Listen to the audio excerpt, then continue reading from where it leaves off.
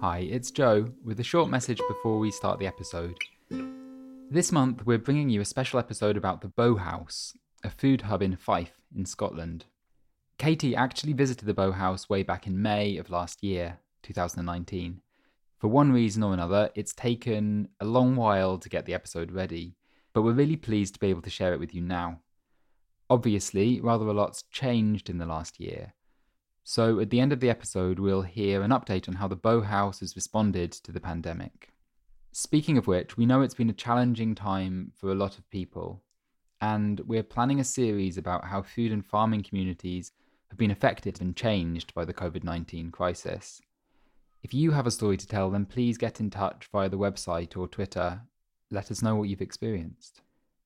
And one more thing. This episode was made by Katie Revel, who also produced our Cereal series.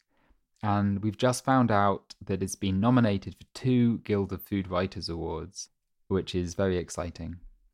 Okay, that's enough preamble. Enjoy the episode and take care.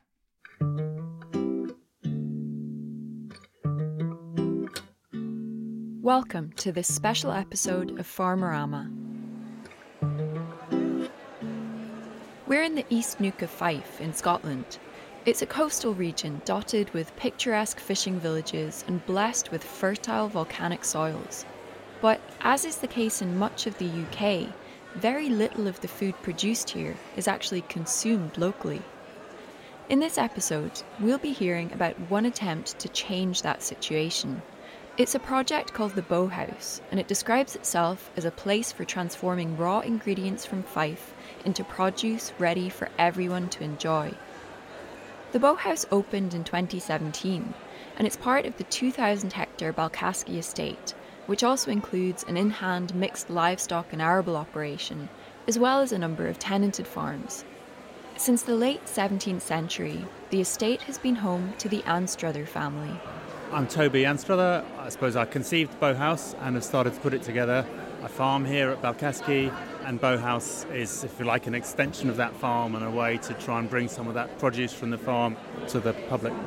The Bow House was conceived as a way to replace a missing link in the local food chain, the link between producer and consumer. I suppose I was frustrated to see that a lot of our produce was just disappearing off in big trucks, and that people driving around had no idea what was in the fields and how that related to them. I was frustrated that the local restaurant had fantastic broccoli on the menu, but he got it from the Glasgow veg markets because although it was growing in fields all around him, there was nowhere for him to get it from locally. So it just felt like that local food system has been dismantled by successive moves towards scale, and so I felt that we need to do something to try and reintroduce some smaller scale links in the chain of food. The Bow House is housed in a collection of renovated farm buildings. There's a cafe and event spaces, including a huge barn that once a month plays host to market weekends.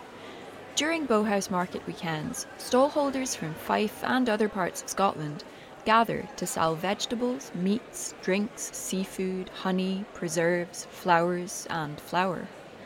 There are street food stalls as well, and cooking demonstrations and live music. But as well as offering these monthly retail opportunities, the Bow House is also a year-round production space for small food businesses. So it's a space for producers to take raw materials, either from us or elsewhere, and then to transform them. So Scotland the Bread, Andrew Whitley, so he's taking grains that we grow for him, and then he's milling them and then producing the flour. And a lot of the ideas came from seeing elements of Bow House elsewhere. So, for example, in Stockholm, the Rosengarden is fantastic. That is a community growing space and a community garden where people are collaborating together. Maltby Street and Druid Street and Spa Terminus are production spaces where the public get access through at one time of the week and understand the process and really, I suppose, are recruited to be proper fans that understand what they're buying and who they're buying it from. And so our production spaces and our markets and things are designed to try and pick up elements of that and deliver it into the East Neuk of Fife. My name's Rosie Jack. I'm the Market and Events Manager here at Bow House. I think for me, Bowhouse is, I feel like these words are always a bit cliche and a bit overused, but a food hub.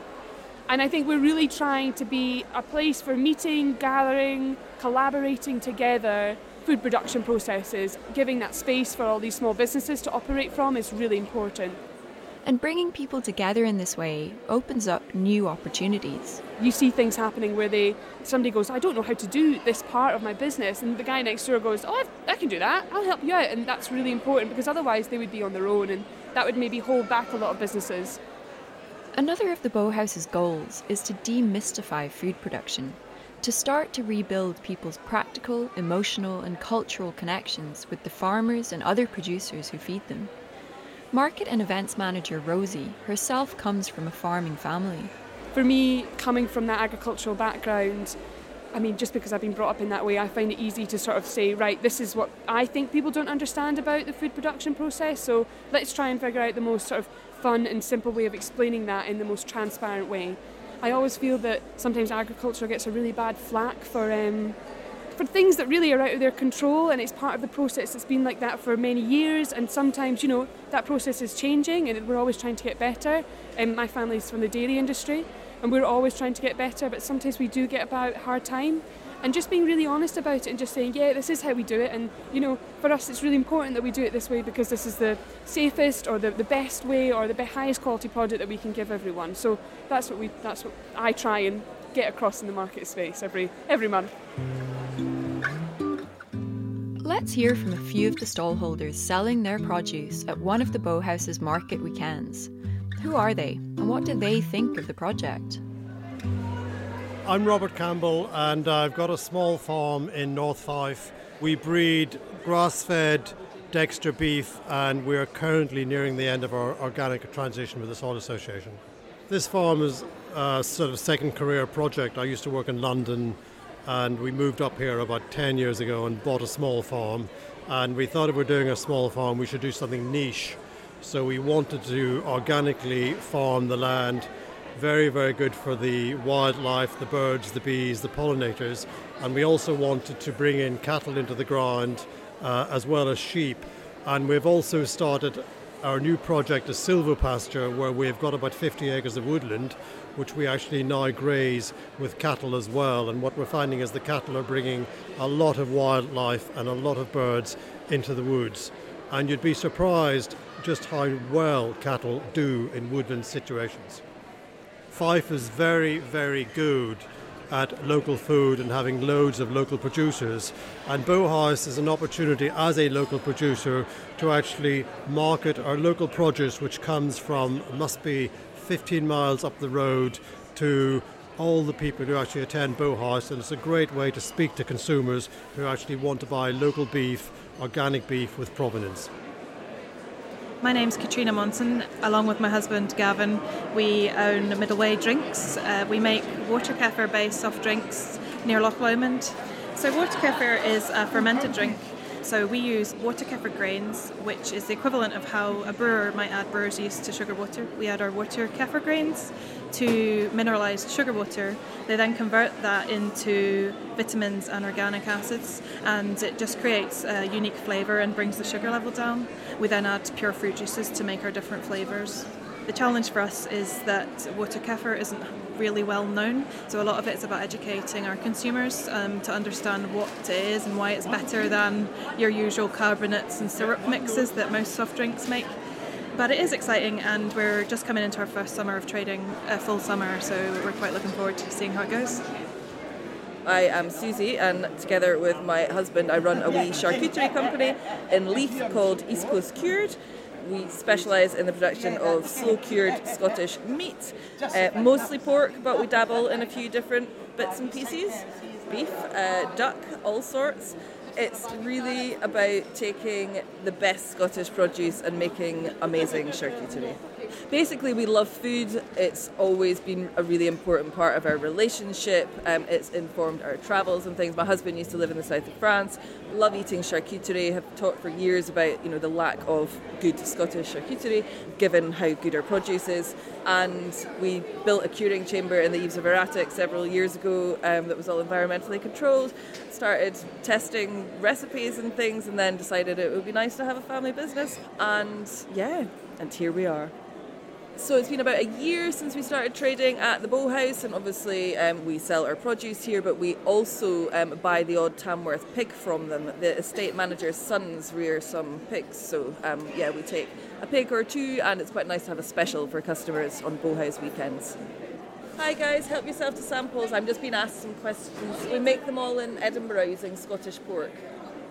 No worries at all. We've loads of traders, and the traders are amazing. Sometimes it'd be great if we had some more seasonal, and that's really hard because the margins are so low. Veg has been really hard to get a hold of. We've got loads of veg farmers, but to be fair, those farmers don't want to stand behind a stall on a Saturday and Sunday. Absolutely fair enough. They work very hard. So getting those seasonal produce, we've really struggled to get fresh dairy products. So those are the things that I really want to build upon, is getting those traders in and involved as well. I mean, we could have lots of jam makers, which is great, that's really important, lots of alcohol traders, which is great, but trying to get those fresh producers is really what I've struggled with in trying to find those people. And on a bigger scale, you always think collaboration is going to be the easiest part and everyone wants to work together, but sometimes it's actually quite hard to make sure everyone is having a fair chance, or some people shout louder than others, and it's giving the maybe quieter people that have an amazing product the chance to shout about it as well, or even just tell their story. That's why we do the cooking demos.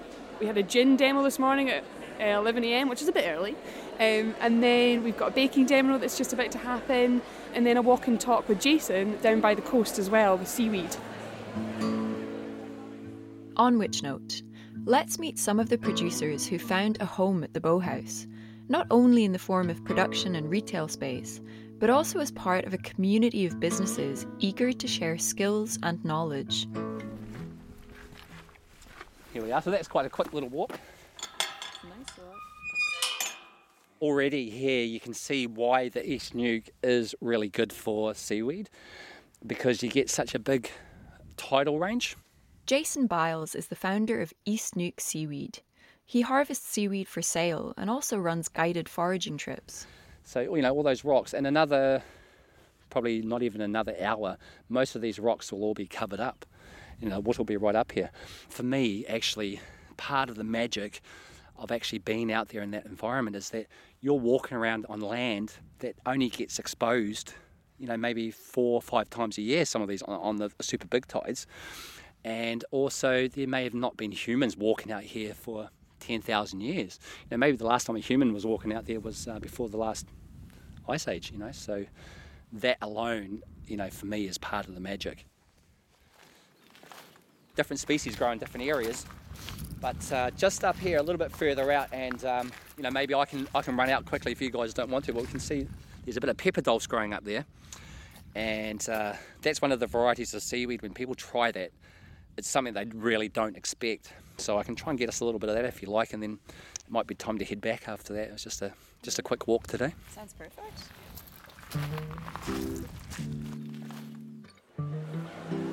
Just so I can get the levels right, could you just tell me, the classic question is always, what did you have for breakfast? Okay. Well, I had seaweed, eggs on toast with seaweed is what I had for breakfast. Definitely seaweed. On brand. Very good. Cool, thank you. I'm originally from New Zealand. I've been in the East Neuk now for 3 years.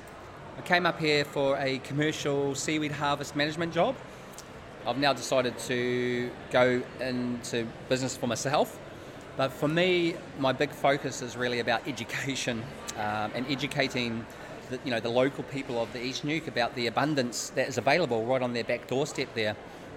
And obviously with that comes educating them about safety and also educating them about sustainability. But for me, a big passion is not only seaweed, it's just all wild food in general. And I really think that through eating more wild, seasonal and locally produced food, that we can actually all make a reduction in our impacts on the planet. I was in Glasgow, and a friend of mine had heard about seaweed harvesting up here in Fife. So I came up and I checked it out, and really it's all gone from there. My first experience in the East Nuke was Ely sunsets, Kingsbarn sunrises, and the heron, who he was my first resident I met up here in Fife, and the heron for me really signifies that space, where earth, sea, and sky all meet. And that's his hunting ground. That's where they hang out. So that's really how the heron ended up on my logo, because we share that space together, and we're all connected, whether it be heron or humans, we're all sharing this space. It's not about me being down there and maybe chasing the heron off because he's taking my space. We're going to share it together. I believe that everyone that lives here in the East Nuke, with that total abundance that's on their back doorstep, they should all have the confidence to go and interact with that, and harvest a bit of their own seaweed. And obviously with encouraging people to go down and forage seaweed, I need to also really be educating people about how to do it in a safe manner, how to do it in a sustainable manner. So again, it's just about giving people the confidence to go and try it out, and have a bit of fun with it. I'd like to start supplying a bit of fresh seaweed to local businesses, but again, I'd like to keep it local. I don't see the point going out there and then cutting it sustainably, walking home and then sending it off somewhere, wrapping it in plastic and sending it away. I don't really see the point in that. If you're not in the East Nuke, go and find your own coastline, and start harvesting it locally. You've got the right to roam, so anyone can roam on any land. In Scotland and the UK, actually, there can be private ownership of beaches, but you can walk on there as long as you're being respectful. If you're feeling inspired to forage seaweed yourself, make sure to ask the owner of the beach first. In the UK, that might be a local council, the National Trust, or an individual landowner. Jason also points out that if you're harvesting deep in the intertidal zone, you're likely to be on Crown Estate land. Visit thecrownestate.co.uk and search for seaweed to find the information you need. And it's a bit the same as harvesting land plants. If you're harvesting plants on land, you shouldn't rip it up from the roots, because in effect you've killed the plant, and there is regulations against that. So that's why if you're taking seaweed, you should leave the holdfast on there and leave a certain percentage of the plant behind. Then it's still living, it can regrow. You're not breaking any rules. I mean, the whole ethos behind foraging in the first place is that you take what you need. If you want to take a bit extra for your neighbour because they can't get out, then that's fine. You shouldn't be down there taking away kilos and kilos of it. Also you have to be careful of things like water quality, all the rest of it. So it does pay to do a bit of research. And on my tours, I go into the sustainability, I go into the regulations, and I go into ways that you can find out about the water quality and places that you can contact to find out. Pretty much all seaweeds are edible, as in the fact that they're not toxic for you. So yeah, unlike mushrooms, there's pretty much no toxic seaweeds out there. So I kind of encourage people to head down to the beach and just start munching on any old seaweed, and you'll soon know whether it tastes good or not. But you can be confident in the fact to know that you're not going to do yourself any damage. Jason believes the Bowhouse is bringing multiple benefits to the East Nuke. For me, Bowhouse is a really invaluable resource for the local communities around here, because first of all, it's a way that you can all come together, learn about new things. It's about networking. It's always a nice fun day.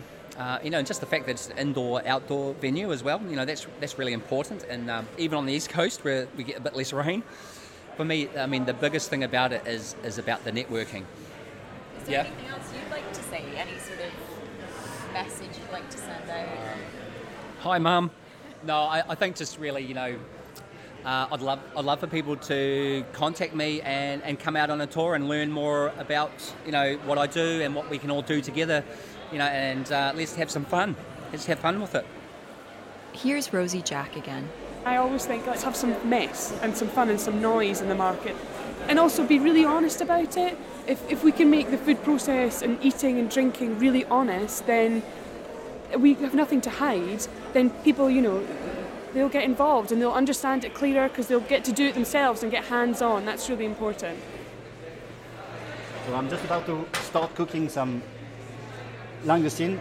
Clément Boucherie of Langoustine the Box, a company sourcing and selling fresh local shellfish. Actually, what I use it's clarified butter, ghee, because I found it won't burn as easily as normal butter on high heat. And then it's just 5 minutes on high heat, giving them a turn every 2 minutes, and then it's very delicious.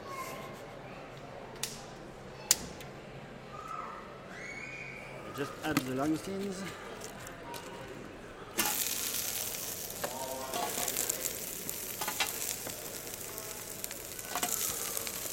So my name is Clément. So I'm French, obviously. So what I do at Bauhaus, so I'm using this unit for my business, and my business is based on sourcing local shellfish and delivering it to local people. So general public, but restaurant as well. It's about reducing the food miles. Because it's food mile reduced, it's so fresh as well. So how did a Frenchman end up in Fife, helping to reinvigorate the local shellfish trade? I used to live in France, in the south of France, and I used to be a farm business advisor. I was working with young farmers, people starting their own farm business. And in the south of France, we used to have a lot of small vegetable growers trying only to get to the markets, to direct selling thing. And when I arrived in Scotland, first what struck my partner and me, we thought it's so difficult to buy local food. Although we were seeing in the fields around vegetable being harvested, things like that, we were just amazed that it wasn't possible to, then we realized it was possible, but you had to know the place, the guides, but it was difficult to get local food, being either vegetable, seafood, things like that. So, in a way, perhaps it was a kind of solution from myself to be able to eat local food as well. I had the idea because when we arrived in Scotland with my partner in 2014, we used to rent a house in Pétanouim, just by the harbour. And I get to work for the fishing cooperative. At that time, they had the idea to open a direct sale outlet. So I did for them the market survey, and we found that there was like a big demand for local shellfish amongst local people. But in the end, the fishing cooperative didn't go for this project. So after some years of thinking and doing something else, I decided why not start doing this. And actually, the fishing cooperative were very happy with it because, in a way, I'm selling their shellfish. I'm talking about their shellfish, so they're very happy with me doing this. Yeah. Almost all the langoustine, lobsters, and crabs landed in Pétanouim. Everything is sent abroad. It's sent to France, Germany, Spain, Italy. So I've decided to perhaps take a tiny part of it and redirect it to local people. Clément explains why it was, and in fact still is, so difficult to source local shellfish in an area with such a strong fishing tradition. Until perhaps 30 years ago, most of the landing in Pétanouim was whitefish, flatfish.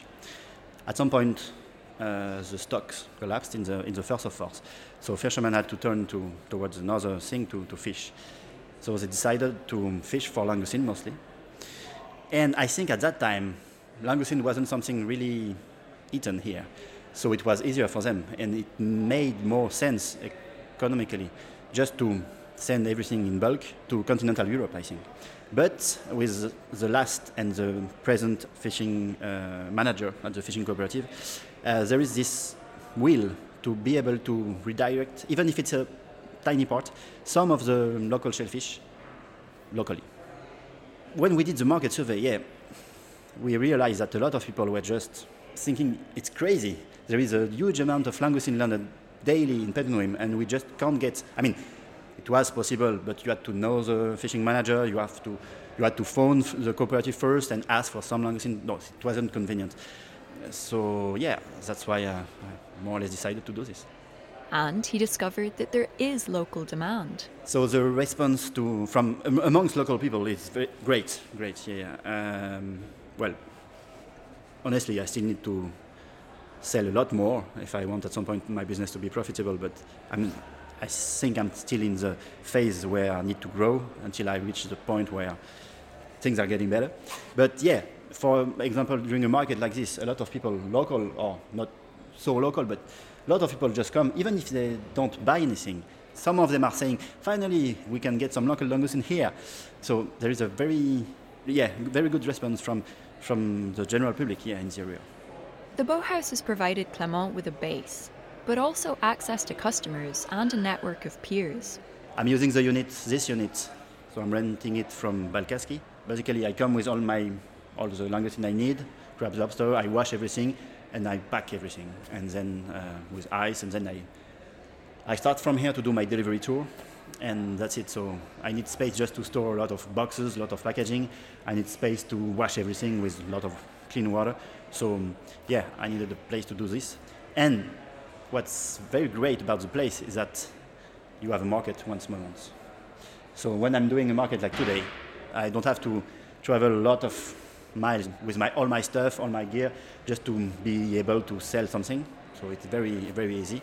And what's great also is that there are now all the producers here.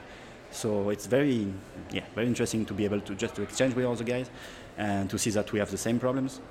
We want the same things. So it's a great...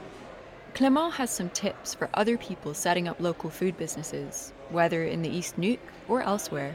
What I would say is try not to be isolated. Try to contact other people, like-minded people perhaps, other producers, just not to work alone. Because I think when you start a business, especially when you are the only one, you have no employee yet, it's very easy to be alone during all the day when you are working, and just to be able to talk to other like-minded people, other producers, other business managers, it's very, very important. Don't lose your face. Don't lose face in local food. That's what I would say. And finally, just a few steps from the Bauhaus, in a small corner of the Balkaski estate, is East Nuuk Market Garden, a mixed fruit and veg enterprise. My name's Connie. I'm running a agroecological market garden with my partner here at Bauhaus, and I also work for Scotland the Bread as a miller part-time. Yeah, and my name's Tom, and I work full-time down at the market garden, growing veggies and fruit, mostly veggies at the moment. We always had like an aspiration to do some kind of work on the land and farming or market gardening. It was kind of the thing you talked about in the pub, like wouldn't it be fun to do that? And then we quit our jobs and went travelling in Europe and woofed on farms. And basically the first experience we had was woofing on a intensive market garden in the northwest of France. And the guy was a fantastic teacher and a really good host. And we had a really amazing time, basically, and very quickly realised that this is what we wanted to do and the style of thing we wanted to do. So then I did that for a bit longer, but basically then came back in January of last year because we realised that would be the time if we wanted to get an internship or a job. And basically the job that we ended up getting was up here in Fife at Pillars of Hercules, which is a really long-standing organic vegetable farm in the west of Fife. So we worked there for a season and then found out about the opportunity to rent some land from the Balkaski estate here at Bauhaus, and kind of saw that it was the time to try and jump in, and so we kind of just jumped in basically and started this year. We kept thinking, like, do we really have enough experience to do this? You know, maybe it's totally laughable, but in the end we just thought, well, this is an opportunity that's here now. Bauhaus was just getting started, the cafe wasn't up and running yet, and we just thought, actually, someone else is going to take that bit of land. We really want to do it. Yeah. My mum's growing flowers next door, so that's how we knew about it, really. We were helping her at the time. And so we just thought, well, we could move somewhere else and get another season or two's experience somewhere else. But actually, we like Fife. We've made friends here now, and this is an opportunity. So let's just take it while it's here, and we can just, learn as we go, kind of thing. And for their fledgling food business, the Bauhaus provides valuable opportunities. The vision of the Bauhaus is a kind of like a food hub for Fife, which is sort of linking different kinds of producers together. And as vegetable growers, that's really interesting for us because we're sort of like a primary product producer, but then we have there's a cafe here that we can sell directly to 200 meters away. They want to take everything that we can sell to them, so that's a really massive plus when you're starting out, to have that, that there's a market for you. There's a seaweed business that's starting, and he's interested in growing as well, so we're going to hopefully do some trials of using like pure seaweed compost, and there's just a mix of different things going on that means that you're going into the kind of the scene that's here easier as outsiders, as people who didn't grow up here. And now we've moved to the East Nook, which obviously is traditionally a fishing area, but now I think there are more smaller producers, and the Balcaski estate are being supportive in that sense, trying to make the units in the building in Bowhouse for smaller producers, because that's such a big outlay for a small producer to have all the food safety and hygiene and meet all the different specs and regulations and everything. So if those are already in place, set up by someone who's got the cash to do that, that's a really great thing, a supportive thing to have. Yeah. The bit of land that we rent from Balcaski estate is kind of too small and awkward for their style and scale of machinery now. So what they've done is turn it into 2 smaller 2-acre plots, but they've put deer-proof fencing around the whole thing. They've brought in water and electricity. They've let us put down hard standing, do a concrete base for our shed. So in that sense, that's so supportive, like how much it would cost us to put deer-proof fencing around 2 acres of land and bring in all the water and electricity by ourselves. It's just astronomically expensive. In that sense, we just couldn't have been luckier. Yeah. Before we even took the lease last year, they asked us for next year, if you're growing, what could we do to make it easier for you? Like, we put a green manure in, so they spread and seeded the red clover that's here now, which we're still benefiting from like a year later after they sowed it, which is brilliant. And we're sort of slowly carving niches out of like the forest of red clover that's now growing everywhere. I mean, we get manure from them as well, from their farm, which they've converted to organic. So the manure's organic, and it's from a mile or 2 miles away. So that's always like a question about fertility, like where does it come from? Do you produce it yourself? Do you have to buy it? There's the energy of like producing whatever the fertility is, but also the transport of it. For us, it's just a really amazing resource that we can have so close by. And for them, we get like a ton and make it last a couple of months, and for them it's just a drop in the ocean. So that's really helpful too. Connie and Tom are clearly getting a lot of support from Balcaski, but that doesn't change the fact that they're tenants of a huge estate. So what about the thorny question of land ownership? I think that's so important, and that's what, in an ideal world, that's what we would want. We really thought hard about, if we do want to have our own place, how do we do that? Buying land is so prohibitively expensive, and if you want to live on that land as well, you either have to buy a plot of land in the hope that you'll get planning permission to build a house. We can't buy a house with land, that's just too expensive. But I'm not actually that bothered about building my own house. I just want to farm. So basically, young people, if you don't have loads of money to start out, in Scotland anyway, because land ownership is so concentrated in the hands of landowning estates, those are the people who've got the land. Those are the people you have to talk to. I don't expect any of them to sell us small bits of their estate. That's not what they want to do. They want to keep it all together. I would love to be able to do that, but that's not what they're going to do, and they've got the land. And if you want to start farming, that's just what we've had to do, just have to rent it from them and then try and live in a house nearby. Otherwise, you're just going to wait until you're 40 or 50 before you can start. And if more of us start doing that, and have the conversation and talk about it, then that's moving forward. So that's what we had to decide to do in the end, and it's what a lot of other people are doing as well. The strange thing about it in the end is that it depends on the personality so much. It's not like a structural solution or a way of sort of really organising society in the long term, if I can say that. But you sort of have to deal with what's there. And there's loads of benefits to that. If we'd bought land by ourselves, then we wouldn't have had any of the brilliant support we've had from the estate in terms of, the stuff I've already mentioned about the fencing and the watering. And having Bowhouse here, there's a market literally 100 metres from our door, and they You know, they've helped us in so many different ways. So actually, you know, there's pros and cons, and right now that's just the best. Yeah, right now the pros outweigh any bigger sort of ideological or political or practical cons. They're just the day-to-day benefit of having that support and being part of a wider project is massive. It's really, really helpful. There's always people around and people to talk to, so that's massive as well. Yeah. Here's Market and Events Manager Rosie Jack with her view of what the Bauhaus has achieved so far and what the future holds for the project. I think it's made people more aware of what they're eating. I think it's kind of introduced the local area to lots of local producers that they didn't even know were next door to them. There's still lots of work to do. There's still lots of sort of, oh, you're my next door neighbour. There's lots of those connections to make.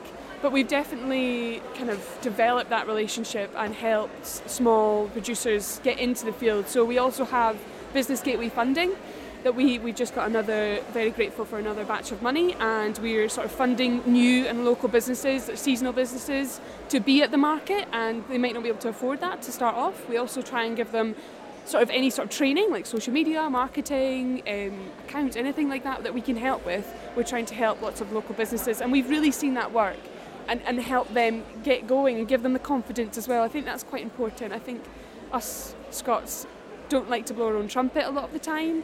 And I think giving them the confidence to say, hey, look, I've got something really good here and I worked really hard on it and actually it's brilliant and I really want people to know about it. So giving them that platform as well and over the tabletop opportunities to speak to their consumers straight away is so valuable and tell their story as well. The producers and the makers in Bauhaus are the main part of it, and I think really pushing them forward is the next big step that I would like to do, is building sort of a food club up possibly, or even a sort of food assembly hub where people can come and pick up their veg box. With that veg box they can get their Scotland the Bread flour and they can get it all in one place, and they know that it's been basically grown and made in one place. That's what we'd love to do next, and I want to get it right before we do it. I don't want to just throw it out there because I'm not sure that our followers are quite ready for that yet. So making sure that people understand what we're trying to do and get on board with it, and I don't want it just to take off and then fizzle out. I think the longevity of it is actually more important. So that's hopefully coming, but again, lots of tinkering to do on that and get it right.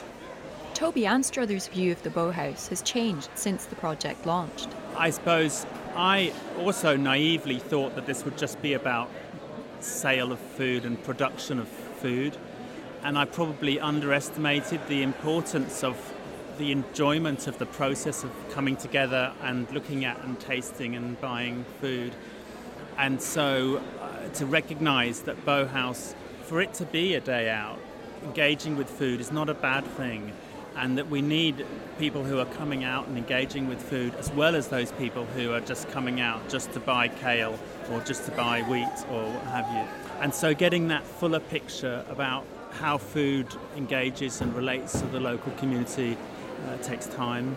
And it also takes time. Some of our suppliers have started because of Bauhaus. It takes time for people to build up confidence to become a supplier anywhere, and including with us, and to have a go, because we've all been told that we're useless and that we need to leave food up to the big businesses, and that actually we can have a go, and it's not that complicated to bake bread or to make beer or to do anything else like that. We can just have a go, and so it does take time, and it will continue to take time, but our experience so far with Bauhaus is it's given us the confidence to know that that will happen, and that the real job here is to provide the habitat in which that happens, and then to step back and let it be taken over.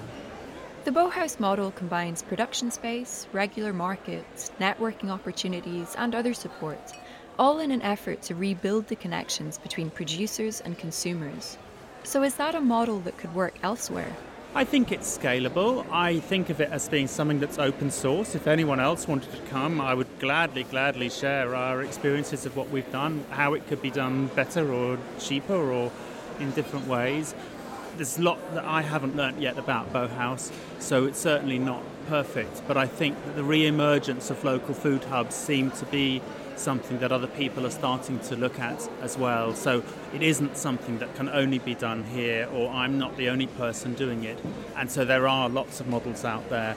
How they evolve over time, I don't know. but we need more of them, and then we could all learn. And finally, an invitation from Toby for people to get involved. The only thing, in a way, is to encourage people to come forward with ideas, either for them as makers or for them as consumers or for them as people who are interested in what we're doing and the way that those separate elements of the food system are coming together, because we shouldn't have to, but we seem to be having to reinvent that part of the structure. And so the more heads we have doing that, the better. These conversations were recorded long before the pandemic, at a time when it was still possible to go to a busy market, sit down next to total strangers, and eat food with your hands. It's a strange thought. So I asked Rosie to give us an update on what's going on at the Bow House now. Morning, Katie. I was just having a think about the questions you sent me. So the first one is, what have been the main challenges of the last few months? And I think for Bow House, the main challenges have been that we've obviously had to cancel our main events, our market weekends. This has been really hard because obviously we've seen our traders really sad. A lot of them are quite small traders, so the market weekends across Scotland are their kind of main route to market. A lot of them didn't have any e-commerce or online shops set up, so it was a real challenge for them, actually, and it was a difficult decision for us, but something we had to make.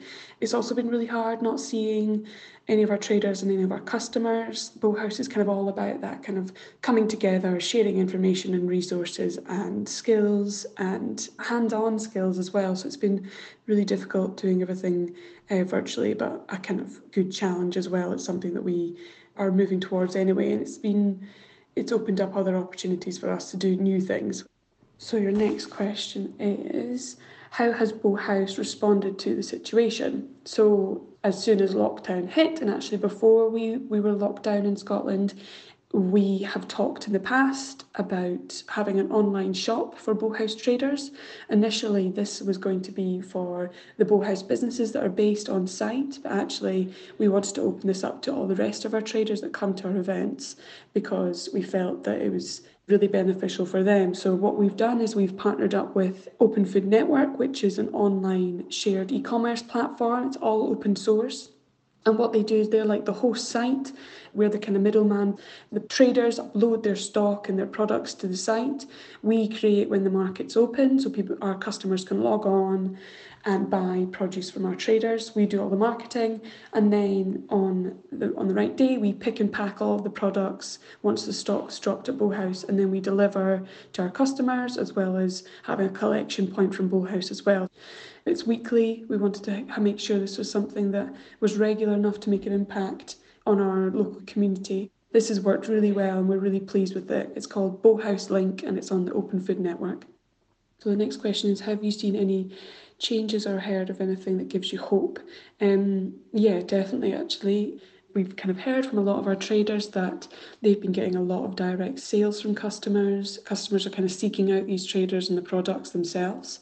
It's been really nice to see the support for local traders and local produce, because obviously the lack of events this year is going to massively impact on them. So yeah, hopefully this sort of change in the way we shop will continue, and it's about kind of keeping that momentum going, I think, and trying to find a way that once the lockdown is lifted, and it's obviously super easy to get food again, that we can kind of keep the ball rolling and keep people buying local and shopping local and working with traders and eating within their community.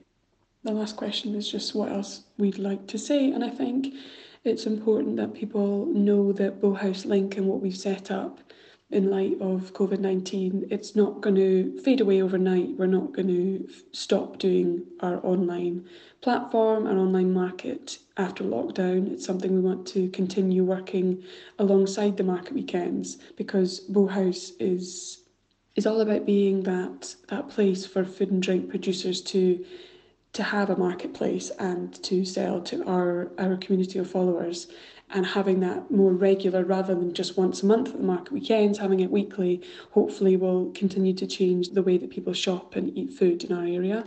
So yeah, it's going to work alongside it. Obviously, when the market weekends open back up, there's going to be lots of changes. We're going to obviously consider how the layout is. There might be some things we can't have, like the sort of street food area, or maybe we can't have live music or things like that. But information's coming at us all the time and it's always new, so we're just trying to make decisions on that information as it comes. So yeah, we just want to thank all of our customers for supporting us, and obviously our traders at Bow House, the businesses that are based there, are really thankful too. To find out more about the Bow House, visit bowhousefife.com. That's Bow House, spelled Bowhouse, and Fife is Fife. This episode of Farmerama was produced by me, Katie Revel, with Abby Rose and Joe Barrett. Community support is provided by Hannah Sutherland, Fran Bailey, Annie Landless, Eliza Jenkins, and Olivia Oldham. Our theme music is by Owen Barrett.